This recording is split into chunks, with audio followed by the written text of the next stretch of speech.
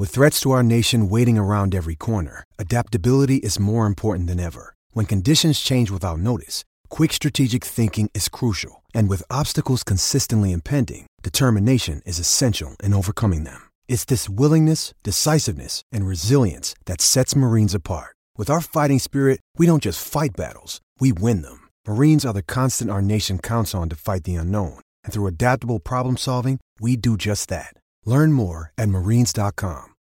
This episode is brought to you by Shopify. Whether you're selling a little or a lot, Shopify helps you do your thing, however you cha-ching. From the launch your online shop stage, all the way to the we just hit 1 million orders stage. No matter what stage you're in, Shopify's there to help you grow. Sign up for a $1 per month trial period at shopify.com/special offer, all lowercase.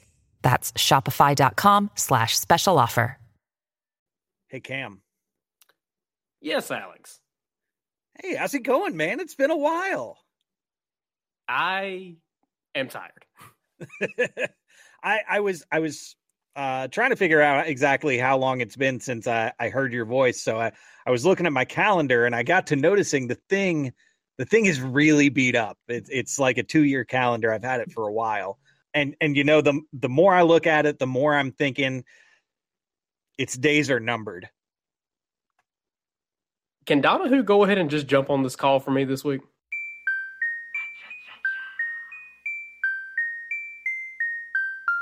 Dansby throws to first base. Is this happening? It is! The Atlanta Braves are world champions! Welcome to the Chatting Average Podcast, presented by Sports Drink. Here are your hosts, Cam Matthews and Alex Butler.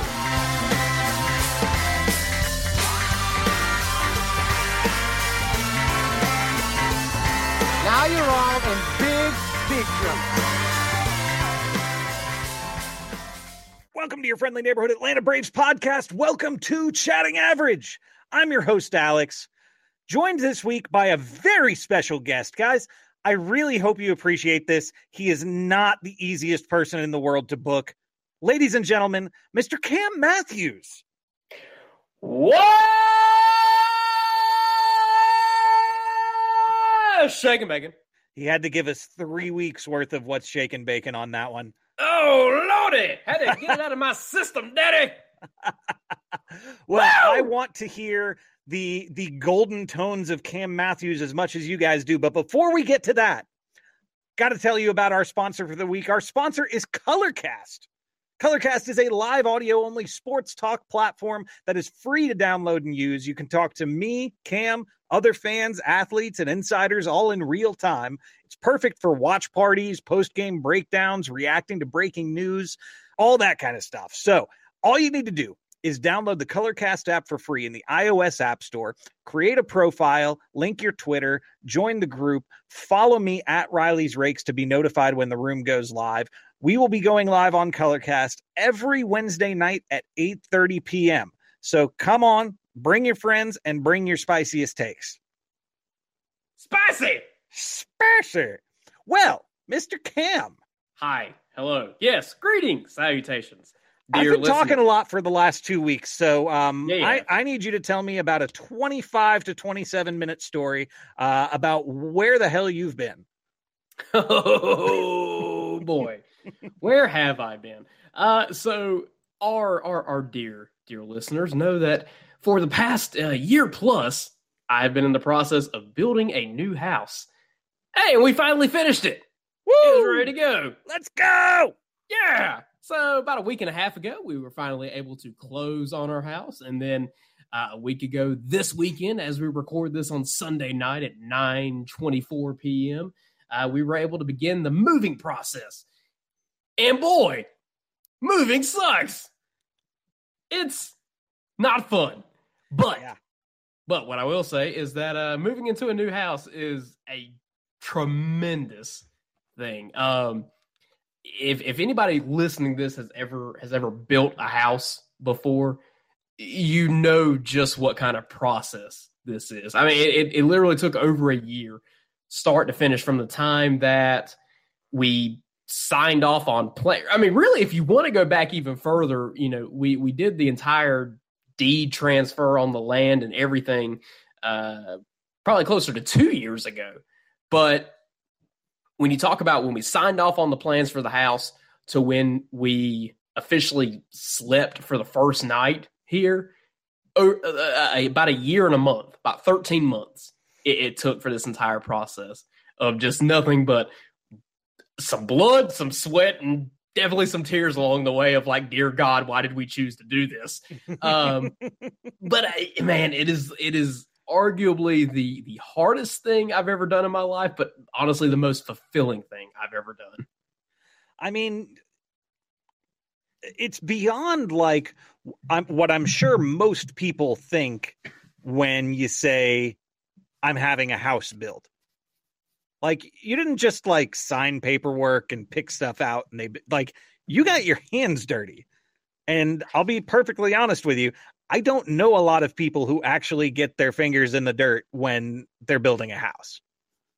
Yeah, so the thing about the house building process is that in our case, so just some backstory. The land that we were fortunate enough to build our now home on is old family land that has been on my dad's side of the family for close to 150 years. We've lived in our little neck of the woods here in North Carolina for literally since pre-Civil War.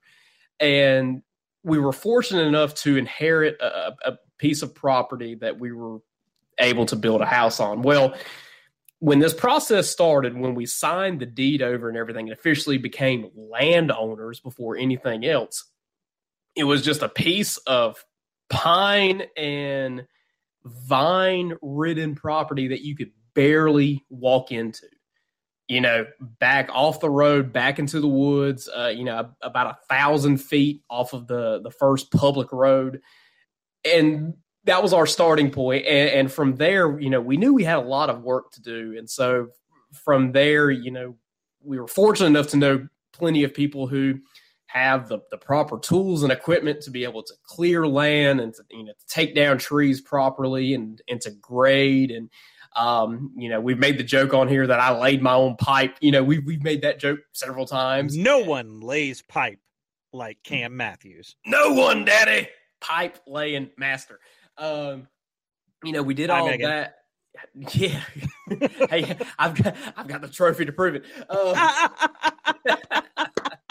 But along the way, there's so much to do that, we did our absolute best to do as much as we could ourselves and out of pocket and everything. And it's been well worth it. And I think that's part of what makes such a difference, with the house that I'm sitting in now versus if we had signed some papers on a vacant lot somewhere and said, yep, we want our house right there. And then we just played the waiting game.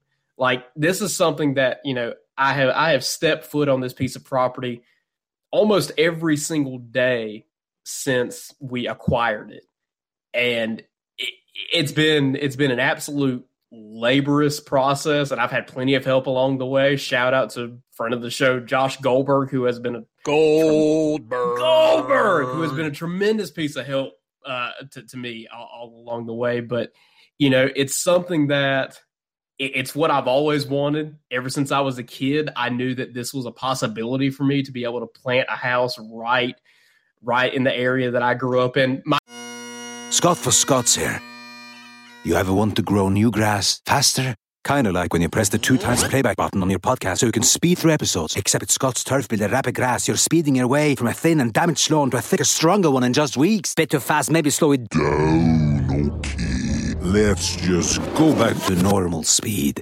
Get a bag of Scott's Turf Builder Rapid Grass today. It grows grass 2 times faster than seed alone when applied at the new lawn rate, subject to proper care.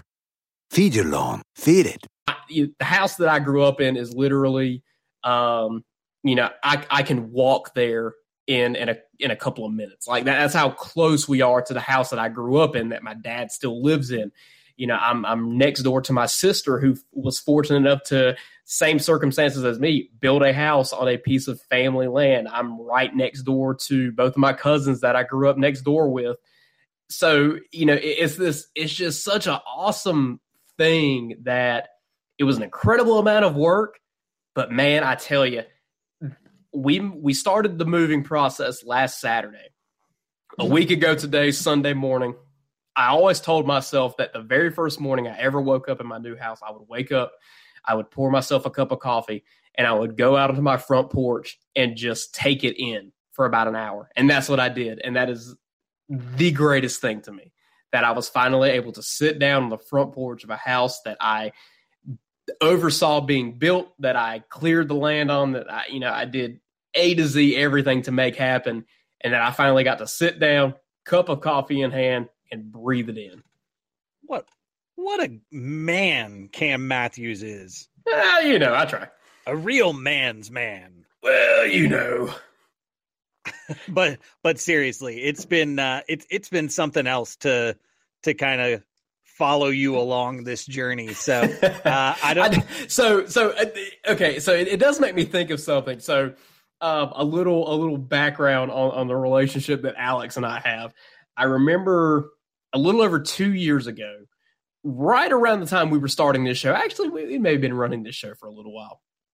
One of the very first things that I was ever able to do on this piece of property was I live off of a little dirt road, and one thing that we needed to do first and foremost was get a driveway pipe put in and do the grading on the driveway, so you actually had a way to drive onto the lot. And so we got that knocked out, in a couple of hours one night. And, Alex and I were chatting back and forth, and I sent him a picture of it, and I was like, here's what I'm doing tonight.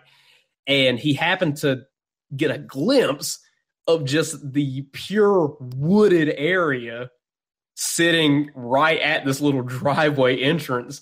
And he was like, wait, you're building your house in there? You mean you have to clear all that? I was just like, yeah. One of us is the weird one, and I'm not sure if it's you or me. How do you mean?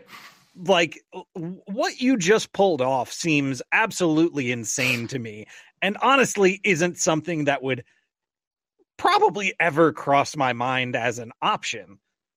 I think that's probably a result of me having lived more so in and around big cities and you being in more of a rural area. But like, I don't know if the crazy person is the one that doesn't do that stuff or the one that does. Well, I tell you, there was a few times during this process that I absolutely believed we were the crazy people.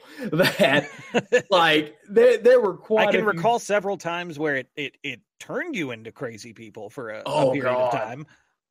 Well, it wasn't so much the stuff that was within our control. Like, yeah, there were long days. There were hard and hot and nasty days out here on this little piece of Welcome sand. to Chatting Real Estate, by the way. Yeah. Chatting Real Estate, by God. There were a lot of days that, like, I would go home in the evening and I would just say, good God, why am I getting myself into this? But ultimately, you knew that the work you were putting into it would feasibly come into something physical, right? No, the frustrating part in this entire process were the things out of your control. Like when you get a phone call, a couple of weeks before your house is set to really like come online, and you get told, they just had a foot of snow at the facility that your modular is being built. It's going to be delayed a few days. Like getting those kind of phone calls. And, getting told that, we're running a little behind. Yeah, we're waiting on this. The things that you have absolutely zero control over, that's the frustrating part of the house building process. Because, you can work your fingers to the bone staying as ahead of the curve as you can on the things that you can control and the things that you can work on. Dude, I had water sitting on this lot ready to go 6 months before my house was even delivered.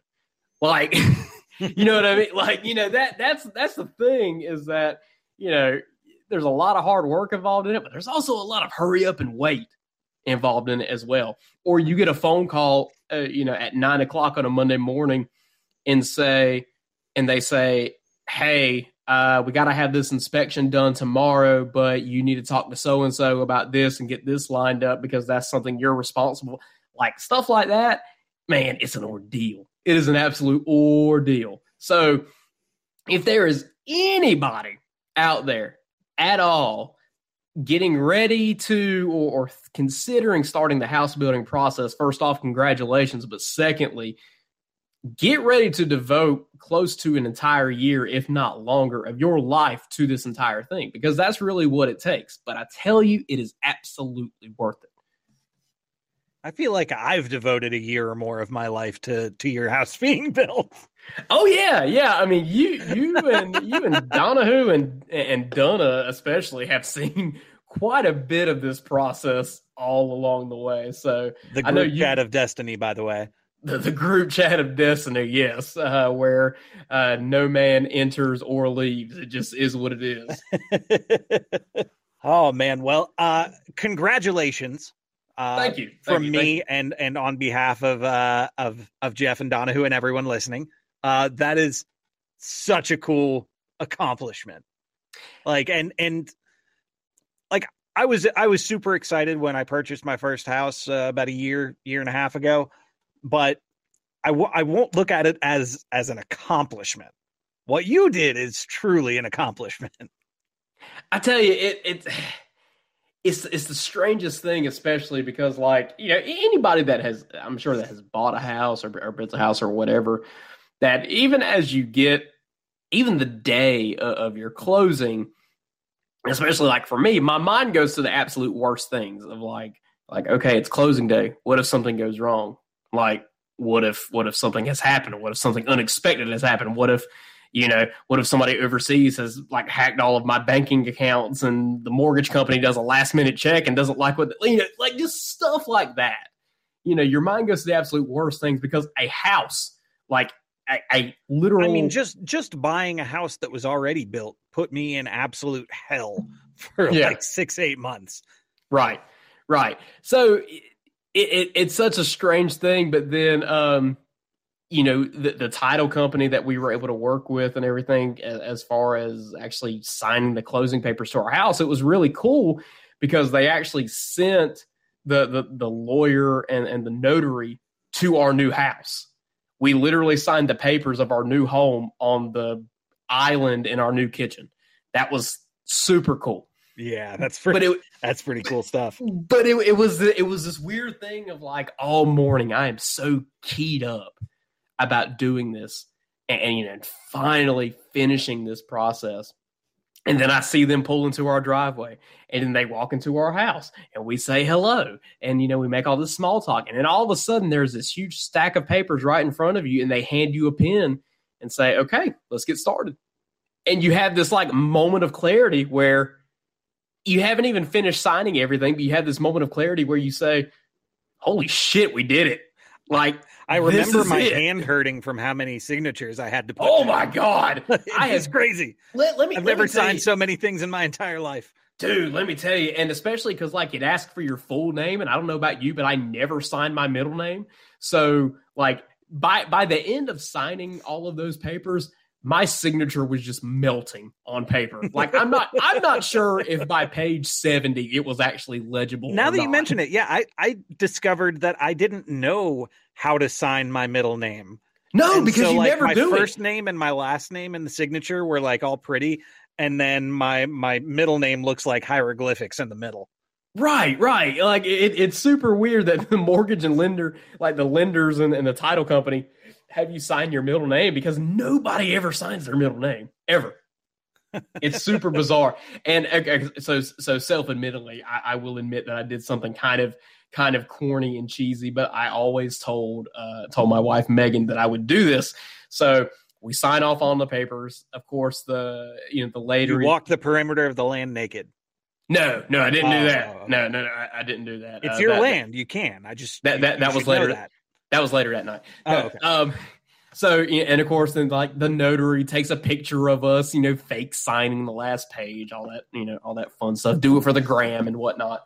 And they leave, and so it's just my wife and I inside our house that we finally just signed off on, like it is officially ours.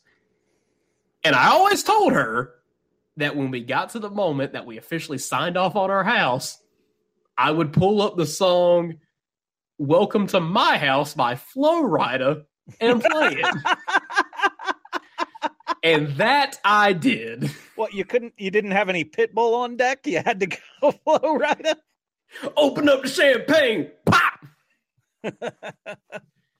Oh, this whole story has kind of given me some perspective on us and our roles on the show. I've kind of discovered that I'm the new school old guy and you're kind of the old school young guy.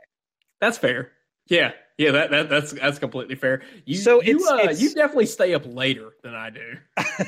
Like as much as I joke about you being an old, I still don't have a kid. That's fair. I'm telling you, the day that you have a child and you start going to bed when they do at night, you're done. It's over. You will never stay up late again until they are probably out of the house. Life will forever change. Dude, I'm telling you right now, I'm staring at the clock. It's 9:40 p.m. and I'm already dreading the fact that we're not talking about Braves baseball yet. Well, Cam, it's been a little while since you've had an outlet to truly talk. Oh, Lordy! So since you're the old school guy, what do you say we talk about some old school baseball? Let's do it. All right. Been a little while, folks. We're going to jump into This Week in Baseball History. As always, you can find these facts at nationalpastime.com. And the week we're going to be looking at is May 9th through the 15th. Our first fact comes to us from May 9th, 1987. Eddie Murray becomes the first major leaguer to hit home runs from both sides of the plate in consecutive games when he connects off of left-handed Bob James in the 6th inning of the Orioles' 9-6 victory over Chicago at Comiskey Park.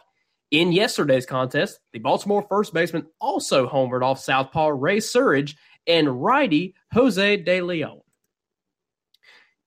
Eddie Murray, I feel like, is a bit underrated. I completely agree. I was hoping that was the direction you were going to go with it. Yeah, so it's so bizarre. So when you talk about switch hitters, I think obviously everybody always goes to Mickey Mantle first. Wait, we're not talking about stand-up specials and crazy colored leather suits? That's Eddie Murphy. Oh. Honest mistake. Anyway, I think when you talk about switch hitters, everybody always goes to Mickey Mantle first, and rightfully so. And I feel like in the modern era, you know, depending on somebody's age, they typically will go to Chipper Jones next. But Eddie Murray is the guy right in between there, I think, that you can't overshadow how good of a player he really was.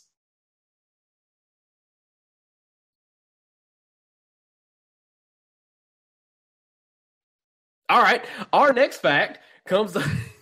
Is that it? That's all I got? Oh, no. Sorry. I was on mute. Oh. Sorry. Give me just 1 second to double back. Alex Butler, not a fan of Eddie or of Eddie Murray. You better leave this in, you bastard. I mean, what I said while my mic was muted. Look, it's allergy season, and I've been coughing my ass off. Sometimes I got to mute my mic. Sometimes I forget to turn it back on. Oh, speaking of allergies. Oh, God. That's a segue? How is that a segue? No, it's a segue because... All right, so obviously I missed last week's episode because I was moving and whatnot, and we were still getting settled into the new house. But the week before last, when you did your solo episode, we never said partially why I missed that episode. Why did you miss that episode? I had a double ear infection. Oh, yeah. I'm a 28-year-old man, and I got an ear infection. Careful. Next week, it's going to be chicken pox. Jesus. Let me tell you. So need to take you a warm oatmeal bath. Oh God. So I got the grass sowed on my new yard that weekend before, right? And breathed in all manners of dust and dirt and probably mold from the hay that we put down on top of the grass seed. So, you know, all that fun stuff. Woke up Sunday morning, Easter morning, felt like I had a sinus infection. And I said, well, that makes sense because I don't feel great. This isn't fun. No, wait. Okay, no, yeah, okay. We're trying to follow the timeline here. Woke up Easter morning, had a sinus infection. Didn't feel great. Still recorded the podcast that night. All week long. Feel terrible. Wake up Friday morning, cannot hear a thing out of my right ear. And I said, that's not good. So I sent a message to my doctor, and I'm like, hey, yo, can't hear out of my right ear. And she said, that's interesting. Come in this afternoon. So I go into the doctor, and I knew I was in trouble when she looked into my right ear and immediately laughed. Oh, no. See, this is another thing that I think you get in rural areas that you don't get in more heavily populated areas. Yeah, I'm out here in the dirt, cuz. I've never once had a doctor that I could just like text on like at any given time and get a response. Like that's okay. That's not even a thing I knew existed. Okay, let's be fair. I am emailing her through the patient portal, sir. It's not like I have my doctor's like personal cell number and I'm just like, hey, what are you having for lunch today? By the way, I've got Hey, Steve, you want to look at my ear real quick? Yeah. Hey, Doc, I'm bleeding out my earlobes. By the way, did you see the price of gas? It's ridiculous. Oh, man. So I go to the doctor Friday afternoon. She looks at my right ear, immediately laughs. And I look at her and I said, I suppose that's not good, is it? And she says, no, it's not. And she said, it's extremely rare, but you have a double ear infection. Wow. She was like, when's the last time you had an ear infection? And I was like, I don't know, 6, 7 years old, maybe. Like, it's been over 20 years. And she's like, well, you got one. And I said, oh, that's neat. How did that happen? And so she went on to explain to me that my sinuses became so clogged that all of that mucus had nowhere else to go. So it started backfilling into my ear canal and started sitting on my eardrums, which is very fun. What? Yeah. I've never heard of such a thing. Well, you know, your sinus canals are all connected to into your ear canals. Like Cam is so full of his own shit. Yeah, you know, it's coming out of his ears. Jesus, my eyes are brown, folks.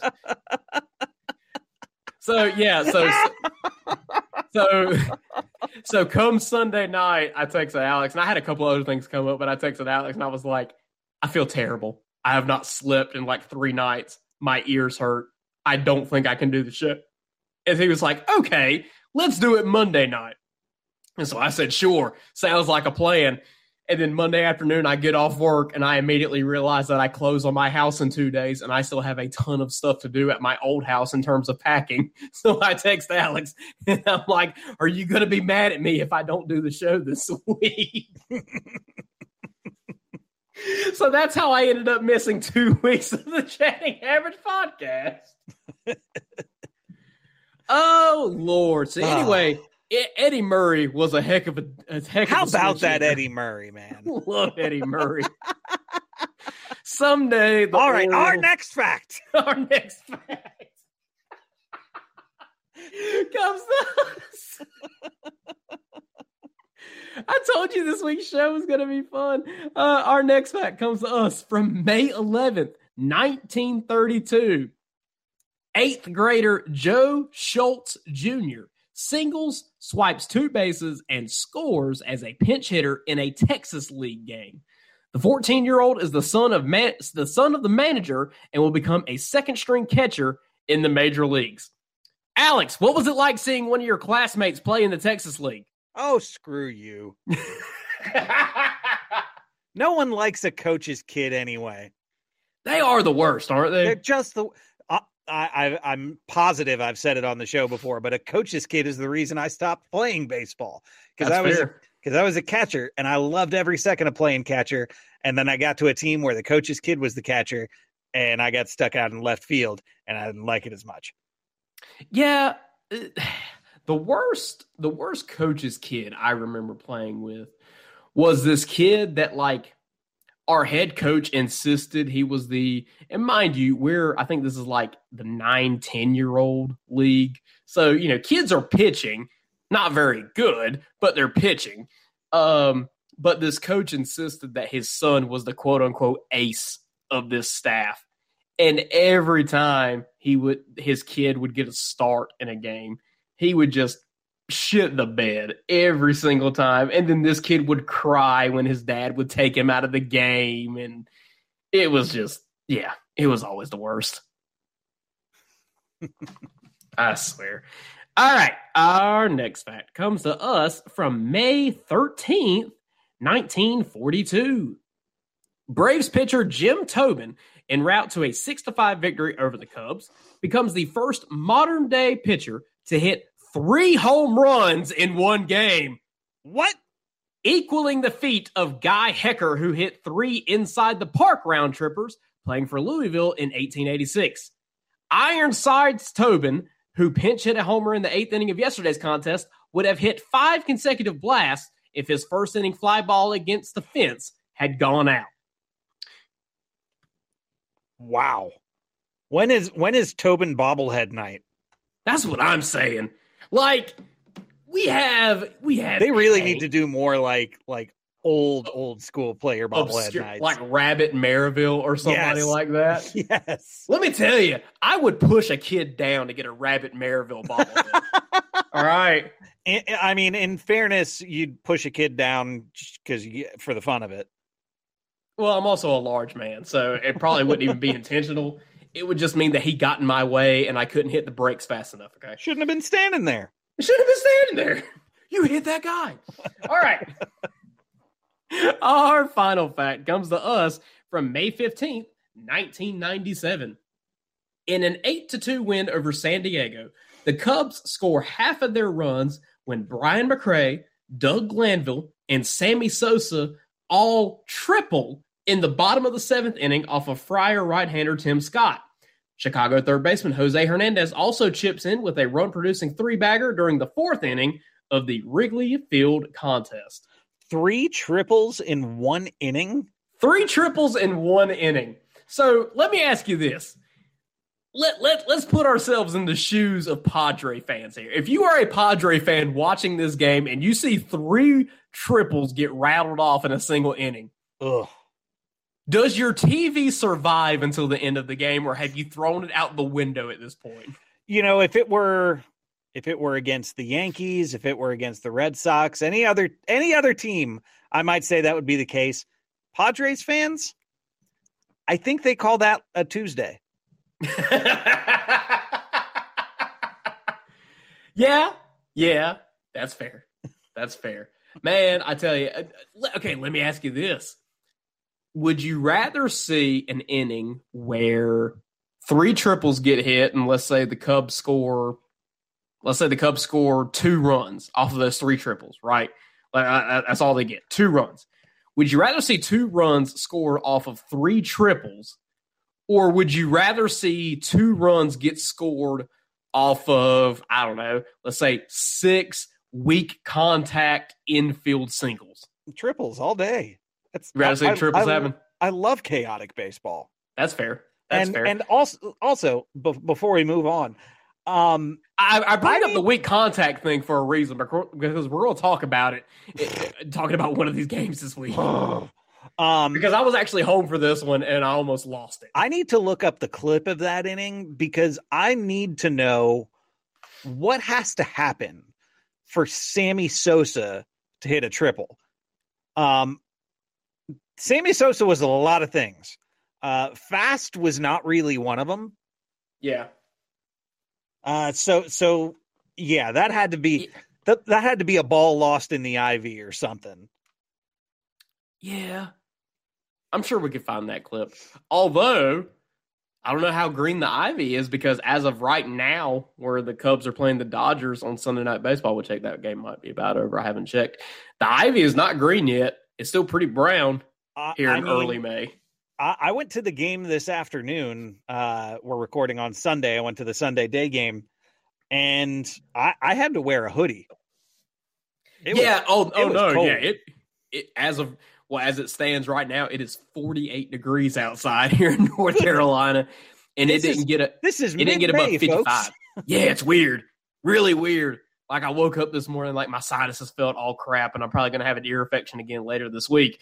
But this weather needs to figure itself out.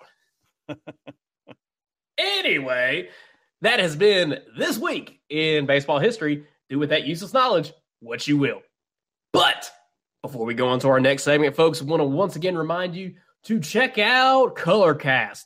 You know it, I know it. Colorcast is the way that Alex and I like to spend every single Wednesday night. Download the app, completely free to use on iOS and Android devices. All you have to do is sign up through your Twitter account. Every Wednesday night, 8:30 p.m., either Alex or I, or even both of us every now and then, will be on the app chatting it up with all of you, our faithful listeners. We have a grand old time week in, week out, and we would love for you to be part of it as well. Completely free to use, free to download, and easy to use as well. So download the Colorcast app, come hang out with us on Wednesday nights, and bring us your spiciest takes. All right, we will be right back to take a look at what happened in the last week for the Braves and see what's ahead. All right, guys. I honestly don't think I have to say it this week. Because it's been a good week. Are you positive?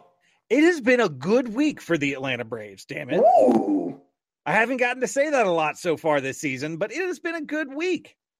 So unfortunately, we came into the week coming off a horrendous series loss to the Texas Rangers. We've lost and split some series that we had no business losing and splitting, but I think the Rangers one was probably the worst. But we talked about that last week. We went from the Rangers series to a series in Queens against the first place Mets with 4 games in 3 days. Started on Monday the 2nd, and we had a hell of a pitching matchup for that game. It was Max Fried against Chris Bassett. Mets took an early 2-0 lead on how do you say his name, Cam? I think so. Kanya? Kanya. Canna. I don't know. What? Mets take an early 2-0 lead on the Canna homer. But Riley gets the Braves on the board with a solo homer in the second, his 7th of the season. Travis d'Arnaud manages to stay hot, collecting 3 RBIs from the 6th inning on in this game. Fried ended up going 6 innings, allowing only 4 hits and 2 earned runs. Didn't walk anybody. You've heard me say that a lot this season. Didn't walk anybody and struck out 6. Chris Bassett went 7 innings, allowing 6 hits, 3 earned runs, 1 walk, and 8 strikeouts. Braves win 5-2, stun the Mets at home when they are at their absolute hottest. So we go into Tuesday the 3rd with a doubleheader on the slate. The first game of the day is going to be Charlie Morton against David Peterson. Morton struggled early, which was concerning because we've seen him struggle early a lot this season. Allows 4 runs in the first 2 innings. But he managed to shake it off this time. Managed to shake it off and actually got through 5 2/3 innings, which is probably a big part of the reason that we were successful for the rest of the week. Charlie able to shake it off because the haters are going to hate. And the players, anyway, okay, I'll stop. I'm sorry. Ah! I know you missed me. Continue. Matt Olson hit a homer in the 5th to make it 4-5, but Edwin Diaz comes in for the Mets and slams the door on the Braves. The Mets win the first game of the doubleheader 5-4. Come back shortly thereafter for game 2 with Kyle Wright taking the hill against Carlos Carrasco. Both pitchers were great in this game, but Kyle Wright faltered a little bit, allowing 2 runs in the first and a solo homer to Pete Alonso in the 6th. Wright went 7 innings, scattered 9 hits, 3 earned runs, walked 1, and only struck out 3. Meanwhile, Carlos Carrasco went 8 innings, allowing 6 hits, no earned runs, walked 2, and struck out 5. The story of the day was pitching, and it did not go our way. The Mets win the second end of the doubleheader 3-0, and we are now behind, looking for a split in the series to take home with us. So we come back to Queens on Wednesday, the 4th, with Ian Anderson going up against McGill.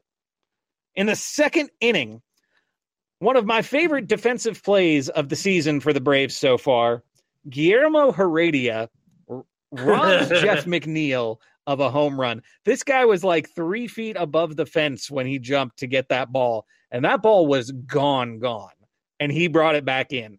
Shortly after the play, they zoom in on McNeil's face, and he's just like, what the hell, man? It was a thing of beauty. So I'm at work that day, so I'm just listening to the radio feed at my desk, and Ben and Joe absolutely lost their mind over the Heredia play. It was fantastic. It really was. Tremendous. But yeah, the game ended up being a pretty tight pitcher's duel until the 6th inning, and then the Braves offense absolutely exploded, but not in a way that we're accustomed to seeing. Usually when the Braves offense goes off, it's all by way of the long ball. Well, the Braves scored 7 runs in the 6th inning of this game without a single home run.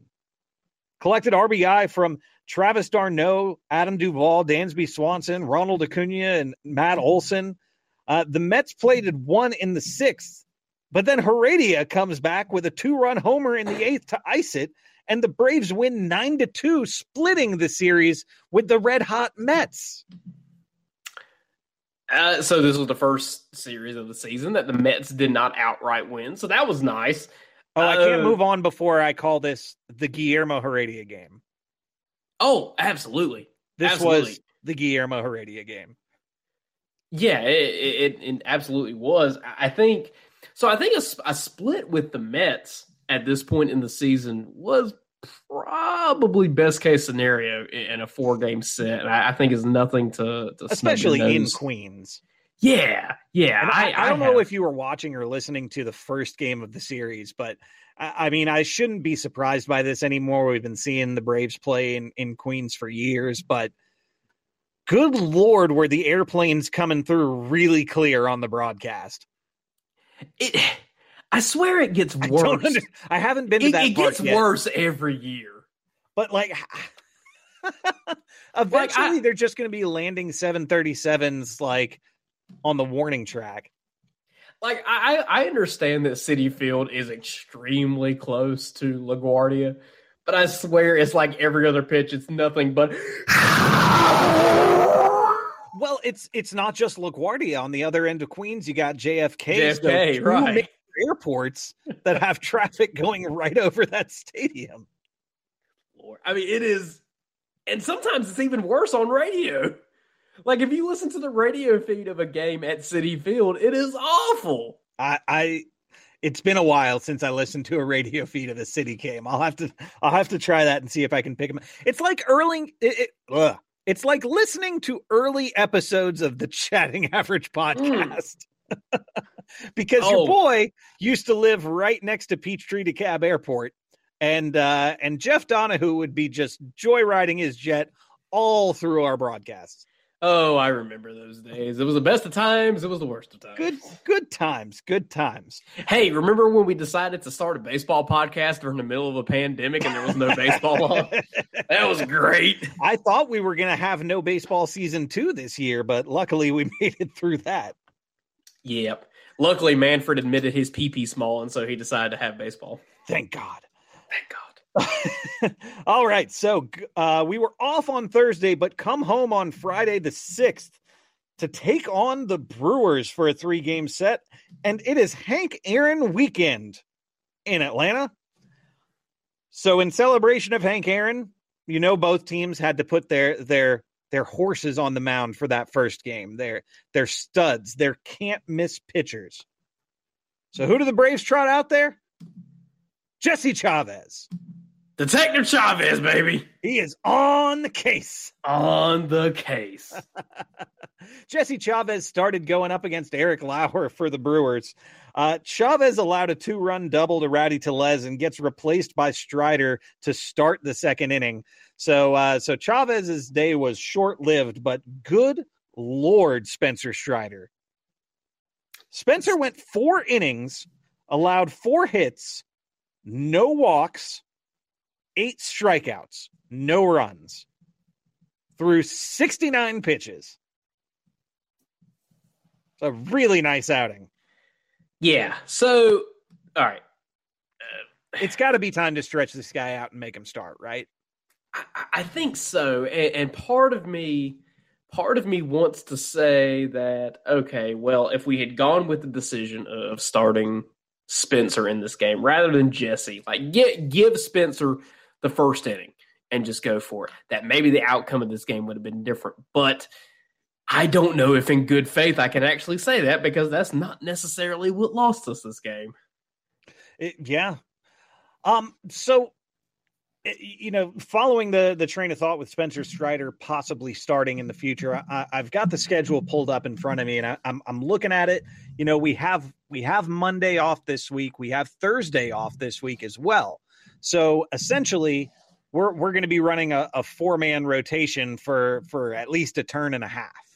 The next open date that we have without an announced starting pitcher is Tuesday, May 17th at Milwaukee.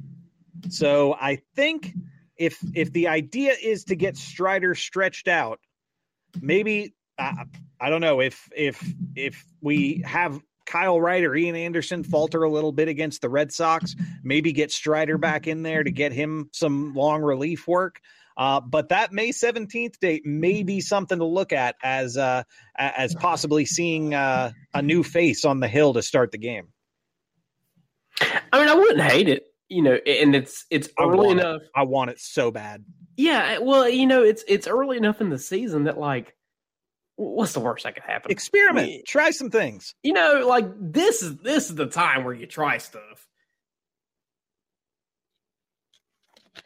And yeah, the guy throws crazy gas, but he also doesn't look like he's out there straining to do it. No. So while and he having a guy throwing 100 plus and starting sounds like a risky endeavor. Like it's not. I don't think it's a max effort 100 miles an hour, if that makes sense. How many innings did he pitch Friday night? 4. Okay. Is it the end of the world if he gets you through 4 innings pitching like he is right now in a start? No. Let me ask you a serious question. And at 69 pitches in 4 innings, I would have felt all right giving him 5. Well, I mean, he was getting a little gassed. Like you could tell that last inning that he pitched was a little laborsome. He was missing his spot high. He was overthrowing a little bit. But if you got a guy like a Spencer Strider, let's say you've never seen him throw before, at the major league level. But let's say he comes in very first start of his entire career and he gives you 4 shutout innings, but that's all he can give you. Are you happy with that? Absolutely. We have a bullpen built to absorb 5 innings a game. Then yes, I say you go for it. Like this is the time to try it. We are all in on Spencer Strider as a starter, and we hope that you'll be all in on a Spencer Strider t-shirt at teespring.com/stores/chattingaveragepodcast. You boys got a mortgage to pay now. That was a good segue. Huh? I like it. Well, as fun as it was to talk about Strider, it is time to move on to the real highlight of the night. Ronald Acuna Jr. hits his first home run of the season, a bomb to dead center field, 450 feet, and he hit the damn thing so hard that he fell over on his ass. Tremendous. Cam, were you watching that one? Did you see that play? I was actually at that point in the night. I was putting together my new TV stand, and so yes, I was watching, and it was tremendous. That's a beautiful play to Chris in the new house with. Oh, for sure. I laughed. It was fantastic, and the best part of it, I thought, was the clip. They got a camera on Ronald in the dugout afterwards, watching the replay on an iPad of him falling down and just losing it laughing. Oh, yeah. Love it. Absolutely. Unfortunately, Strider and Acuna were the two bright spots to talk about. We did have a Dansby Swanson solo home run in the 8th that we don't want to gloss over, but Tyler Matzik, Colin McHugh, and Jackson Stevens all struggled out of the bullpen, and the Brewers end up taking the first game of the series 6-3. So got our backs against the wall a little bit here. We are only home for 5 games, so it'd be really nice to take this Brewers series. Saturday, we get what has been the pitching matchup of the Braves season so far. It was Max Fried against Corbin Burnes. And I recall telling you guys last week to tune in early because this might be a 2-hour game, and it wasn't much beyond that. It was just an unreal pitching performance from both of them. Max Fried turned in 7 innings, allowed 4 hits, 1 earned run on a solo home run, and struck out 8. He did walk 1 batter, which ended his crazy streak of not having any walks. Corbin Burnes, meanwhile, went 6 innings, allowed 6 hits, 2 runs, 1 earned, 1 walk, and 7 strikeouts. Ronald Acuna hit his 2nd home run in as many days, this one going 420 feet to left center. Oh, Lordy. Oh, boy. And then then the story of this game was the fact that he did the LeBron James celebration after the bat flip on his way to first base. LeBron James noticed it and shouted him out on Twitter, and Ronald, like I think any 20-something guy would at this point, absolutely freaked out about it. Oh, without a doubt. Like, yeah, that was a really cool post game, getting to see Ronald just kind of like fanboy out about the fact that LeBron, tweeted about him, which is cool. I mean, you're talking about LeBron James, arguably the most famous sports figure in the entire world. Really, really neat. So yeah, this was one of those games where I think, Max Fried's first couple of starts this season were a tad rough, right? Mm-hmm. Didn't exactly go the way you wanted to. And he has slowly picked up steam. And I've seen a few people out there say that the Saturday night game against the Brewers was the best game that the Braves have played all season long. And I think that's a really fair argument. I think it's the second best game I've ever seen Max Fried pitch. Yeah. I think it was World Series Game 6, and then it was this past Saturday. Yeah, I could absolutely agree with that. I would say that the Saturday night game against the Brewers is the best all around game that the Braves have played so far this season. Like defensively, offensively, on the mound, everything clicked for them, and it showed just how good of a team they could be. I think that the Sunday game, which we're about to briefly get to, is a glimpse of what this team ultimately can be offensively. Absolutely. Like, I know we got a little bit of wrap up left to do on Saturday game, but I think between the Saturday and the Sunday game, I think we got a really good glimpse of where this team is heading and ultimately what this team is meant to be despite the slow first month, so to speak, which, I think at this point you ought to be used to. But here's what this team is really supposed to look like. And honestly, this is all I need right now. We are so early in the season. All I need is to see that it's in there, to see that this Braves team has that capability. Because as long as it's in there, I believe that they will find it by June, July. Can we talk about a guy just for a minute? Just for a moment. Any guy? Can I pick the guy? No. I've got one in mind already. I want to talk about Travis d'Arnaud just for a second. Yes, please. Just for a brief moment. This guy. You're sure we're not talking about Johnny Bench? I don't know. Are we sure we're not talking about Pudge Rodriguez? I'm not sure. Because this dude is just DFA'd by a Mets team that was terrible. Yeah. Playing out of his absolute mind right now. Which, sure, he's probably going to cool off at some point, but he had two thrown out batters on Saturday night. Two of them. All right, let me get back into the game a little bit so we can finish up with that part. So Braves took the early 1-0 lead with the Acuna homer in the 5th. Ozzie Albies tacked on an RBI in the 6th to make it 2-0. Hunter Renfroe hit that aforementioned solo homer against Fried in the 7th. And then Travis d'Arnaud comes in with an RBI in the 8th to make it a 7-1 ball game. Kenley Jansen comes in for the save in the 9th and does allow a run to make it 3-2. But with Rowdy Tellez at the plate and a runner on first, strikes out Tellez, and then Travis d'Arnaud throws out the runner stealing second to end the game. I cannot tell you the last time I saw the Atlanta Braves strike him out, throw him out to win a game. So it was absolutely electrifying. Okay, so the strikeout was good enough, right? It feels like this entire sequence happened in slow motion almost, because the strikeout was huge because Rowdy Tellez is hot right now, right? And he really didn't do too much to us in this series other than in the Friday night game in his first at bat.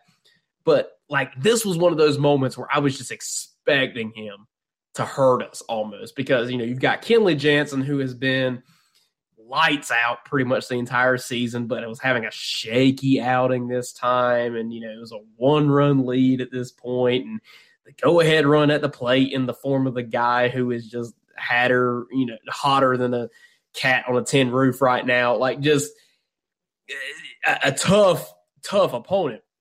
So I'm so enveloped in Rowdy Tellez striking out that I see Travis pop up to make the throw down to second. And mind you, the TV crew has kept the camera angle behind the second base bag.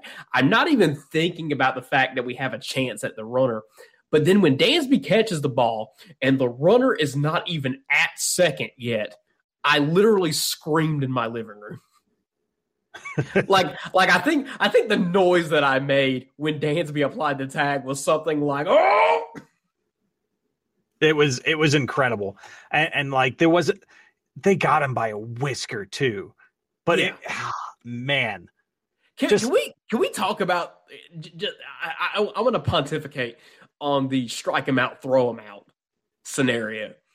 That yes, of course, we want to shower love on Travis d'Arnaud, but okay, when a strike him out, throw him out happens against your team, I feel like it is one of the worst feelings in a baseball game that 100%. You can experience. Like it is like the most like emasculating thing that can happen to you, especially when it ends an inning. Right? Like you have one Absolutely. out. You have one out, you have a runner on, you're trying to get something going, and then the guy at the plate strikes out, and then your guy at first gets thrown out at second like a doofus. Like, it feels like the worst thing ever. But let me tell you, when your team wins on a strike him out, throw him out, oh boy. Yeah, I lost it. That was crazy. And actually, one more defensive gem from that game that I failed to mention before that. How about the run-saving catch by Travis Demeritte in left field? Boy. Oh my God! Even Eddie Rosario is going to be out for a while yet. But even when he does come back, man, you've got to figure out a way to keep Travis up here if he's still producing like this, even defensively. Because in the past week and a half, he's had some really good flashes at the plate, but like defensively, this guy is just so solid. Like, I think one of the biggest questions that we had coming into this season was how good is the Braves outfield defensively? Like, we know this team's offensive firepower is there, but like defensively, how good are we left to right across the outfield? And I think a guy like Travis Demeritte slots in so perfectly from a defensive standpoint. And let me tell you, Travis Demeritte probably went, 1 for 3 today? 1 for 4? Yeah. But if he's your 9-hole hitter and he's going 1 for 4 for you in a game, but he's providing you above average defense out in left field, that's fine. Yeah. That's totally fine. Absolutely. I like having a really good defensive outfield. It's nice. when you know that, like, yeah, he may go 1 for 4 most games, if he does get a base hit, but every now and then he's going to knock in a double, or he might put one in the bleachers because he has some good little pop now and then. Like, that's fine for your 9-hole hitter. If Travis Demeritte is our 9-hole hitter, we could do a whole lot worse. We can do a ton worse than that. Yeah, I want to bring it up just because I loved the comp so much. I think it was our friend Donna who texted our group chat and said, "Hey, is anybody else getting Andrew McCutchen vibes out of Travis Demeritte?" And I love that comp. Yeah, I could see it. I could absolutely just super athletic, can hit the ball any way he needs to hit the ball. Can play defense out of his mind. Yeah. Like is his high going to be as high as Andrew McCutchen's was? Probably not, but it doesn't need to be. Right. It doesn't have to be. Like an above average defender, an average base hitter, just an all around solid baseball player who you can slot in somewhere between 7 and 9 in your batting order, and you're not losing anything. There's nothing wrong with that.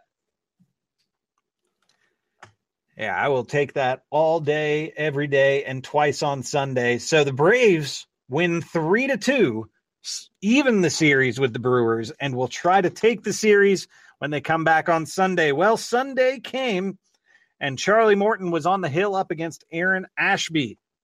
The Braves struck early, plating 4 in the second inning on Contreras, Acuna, and Olsen RBIs, plus a wild pitch from Ashby. Duvall came in and hit a homer in the third. Acuna steals his 4th base of the season. William Contreras hits a 3-run homer in the 5th. Charlie Morton starts looking like Charlie Morton again. Goes 5 innings, only allows 2 hits. He did walk 3, but when you're only allowing 2 hits, I'm okay with that. Yeah. He didn't allow a single earned run, struck out 5. Only thing that you can kind of say something about with Morton's start, 92 pitches in 5 innings. He was not the most economical pitcher today. Still looked like at times he was struggling to hit his spots, especially with his curveball, but it was there when he needed it. And he was getting swings and misses today that we weren't seeing him get in those last few starts. So I think the Sunday game against the Brewers is a really good jumping off point for Charlie Morton to start turning his early start around. Yeah, this was the exact start that Charlie really needed. I mean, he had a tremendous start in his very first start back in the second game of the season, but since then it's been so rocky for him, especially in the very first inning.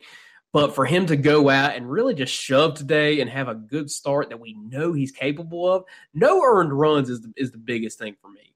That, you went out there and I think, and don't get me wrong, he struggled some. Like he loaded the bases. It was a laborsome start for sure. But he didn't at any point, especially like with bases loaded and 1 out, like he never tried to. I think a lot of times what you see, especially younger pitchers, you see bases get loaded or get into a bit of a jam and they start trying to groove pitches just so they can throw strikes because they're so afraid of walking another guy. And Charlie didn't do that. Like he stuck to his stuff, but was able to do it in such a convincing fashion. Like he got, Brewers hitters to chase. I remember there was like a 3-1 count or a 2-2 count or something. And he got the Brewers batter to chase a fastball high. That was absolutely a ball, but he did not deter from what he knew the situation called for. He didn't try to groove a fastball right down Peachtree. He threw the appropriate pitch for that scenario, and it worked out for him. And so I think for a guy like Charlie, who admittingly has said that he doesn't feel as sharp to this point in the season, I think for him to see that he can go to the pitches that should be thrown at that point, that's a big deal for him. Today was a huge start for Morton, that he was able to find that success again. So hopefully that carries over into his next start. we'll get to it as we wrap up the end of this game. But I have a few thoughts of like what we may be looking at moving forward. But yeah, heck of a day for Charlie. Really was. Braves end up winning 9-2. And I want to talk about Tyler Matzek for a second. He's been having a rough go of it. But guys, and I'm going to tell everybody this, but I'm telling myself just as much as I'm telling everybody. If we can try to remember back to last year before the Braves started getting hot, Tyler Matzek wasn't the legend that he is to us now. And he certainly wasn't putting up numbers like his postseason throughout the regular season. So while it's been a little tough at times to watch Tyler Matzek this season, am I worried? No, because we know that when the lights shine the brightest, he's going to be at his absolute best. And we don't have any bright shining lights coming up for a few months. I wouldn't necessarily be opposed to a Phantom IL stint. I don't think we're quite there yet.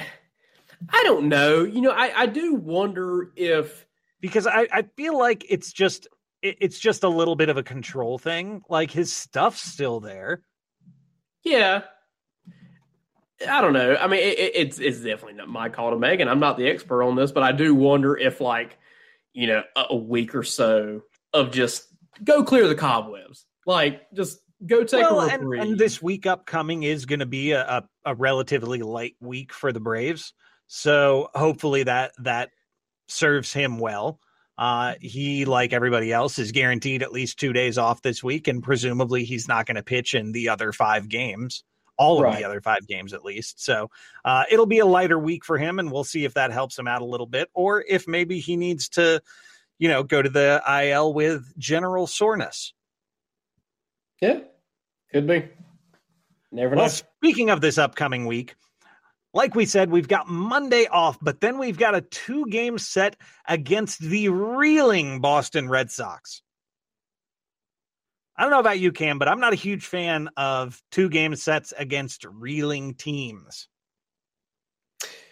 It's a trap. We were talking about this a little bit off air. It kind of seems like the Braves, so far this season at least, have been playing to their level of competition. Yeah, so, I could agree with that. So it's hard to say what's going to happen in these games, because when the Braves play teams that are on fire like the Dodgers and Mets, they're playing well. They're playing very well. They're hanging right there with those teams. But then you have series like Texas, like Cincinnati, like Washington, like Miami, that you have no business losing, but you go out and lose anyway. Right. So I don't know what to expect out of this Boston series. The first game will be Tuesday the 10th with Kyle Wright on the mound going up against Garrett Whitlock for the Red Sox. Wednesday, May 11th is also a 7:20 start. We've got Ian Anderson going up against Nate Eovaldi. So just 2 games against the Red Sox here. It'll be interesting to see what comes of that. We get Thursday off before we come right back on Friday and have our home series with the San Diego Padres. First game will be the 13th at 7:20 p.m. This is the first Braves game of the year, maybe second, on Apple TV. We've got Max Fried going up against Yu Darvish, both of whom have been pitching out of their minds. So that one's going to be a fun one to watch if you have access to it. Yeah. Yeah. Saturday the 14th, we come back for another game against the Padres, a 4:05 start time. This one's going to be on FS1. Charlie Morton will be taking the mound up against Sean Manaea for the Padres. And then Sunday is going to be an especially interesting one. Sunday the 15th, we've got a game against the Padres that's going to be broadcast on Peacock. That's right. Catch your Braves on the cock at 11:35 a.m. That's right. I said it. 11:35 a.m. start time. Yeah, so I was at the for house. people like me who are going to that game, I'll be getting up at 8:30 or 9 o'clock to go to a damn baseball game. Well, so I didn't realize that was really becoming a thing this year, because we were hanging around the house today, and we stopped for a little bit and turned on TV, and I scroll past NBC, which I guess, I don't know, maybe if it's on Peacock, it's also going to be broadcast on NBC's channel. I don't know. Anyway, I'm scrolling through the guide, and at 11:30, I see that the White Sox and Red Sox are about to play at 11:30 on a Sunday. And I'm like, what is this? Yeah, so truly bizarre. Anyway.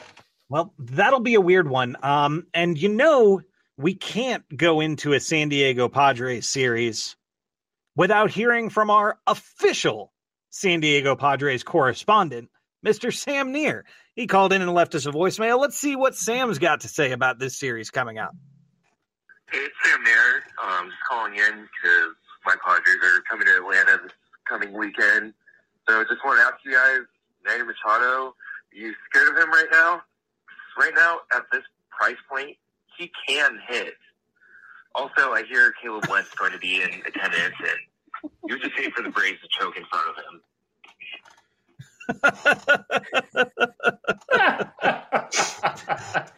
That was if there's one thing we love more than anything else here on the Chatting Average podcast, it's inside jokes that half of our listeners aren't going to get. I was going to say, there might be like, Sam. three listeners that actually, we haven't made a TV show recommendation in a while, so let's just go ahead and get this out of the way. If you are a fan of sketch comedy at all, we highly recommend you go on Netflix and check out a show called I Think You Should Leave with Tim Robinson. It is absolutely phenomenal. It's so good. And we'll give context to Sam's voicemail. It's so good. And the thing that cracks me up the most is that Sam and I had to work on you for like 2 months to actually get you to watch it.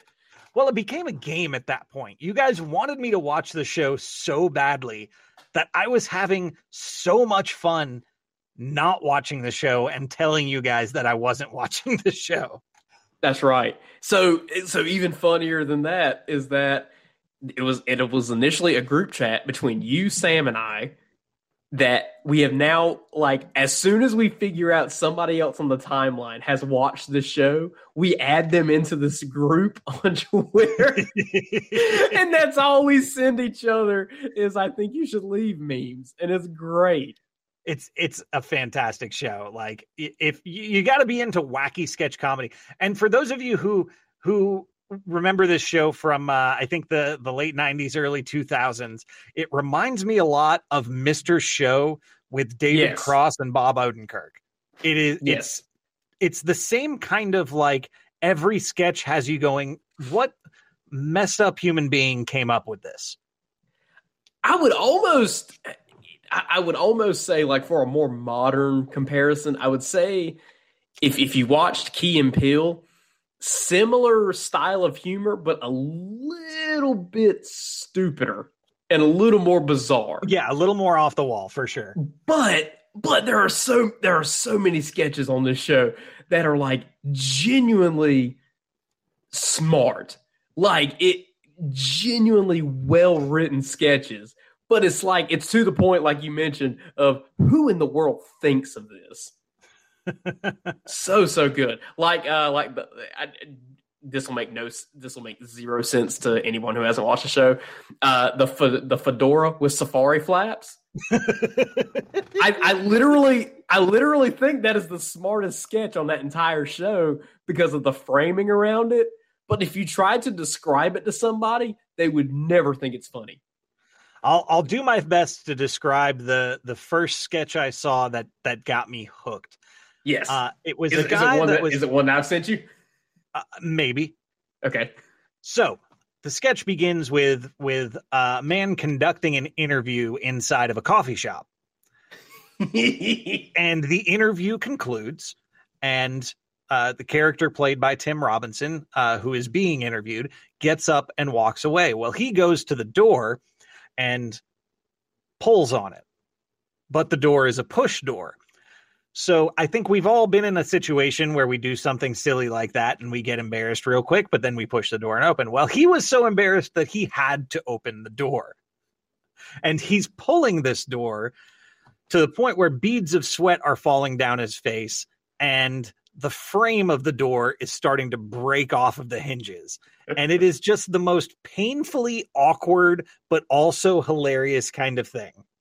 I encourage you all to go check it out. I think that's a really good sketch. I think the best. It's a hot dog costume. Yes. Yeah. The hot dog costume sketch is the perfect introductory sketch if you're going to watch the show. And people will recognize it too, because I think at this point, most people have seen the meme where we're all trying to look for the guy who did this. Yes. With the guy in the hot dog costume. It's where that comes from. Yes. As always, today's episode of Chatting Average is brought to you by Sports Drink, your digital water cooler. Sports Drink's a newly created internet community that tries to find the intersection of sports and not sports. They're here to help us grow and to hate your favorite team. As we like to say, a rising tide lifts all boats. So go check them out either online or on social media. Go to sportsdrink.org or open Instagram and type in @SPRTSDRNK, spelled like sports drink, just without the vowels. Just make sure you close the door behind you. We're trying not to let the funk out here. But for now, for Cam, I'm Alex. We'll see y'all next week on another brand new episode of the Chatting Average Podcast. Bye.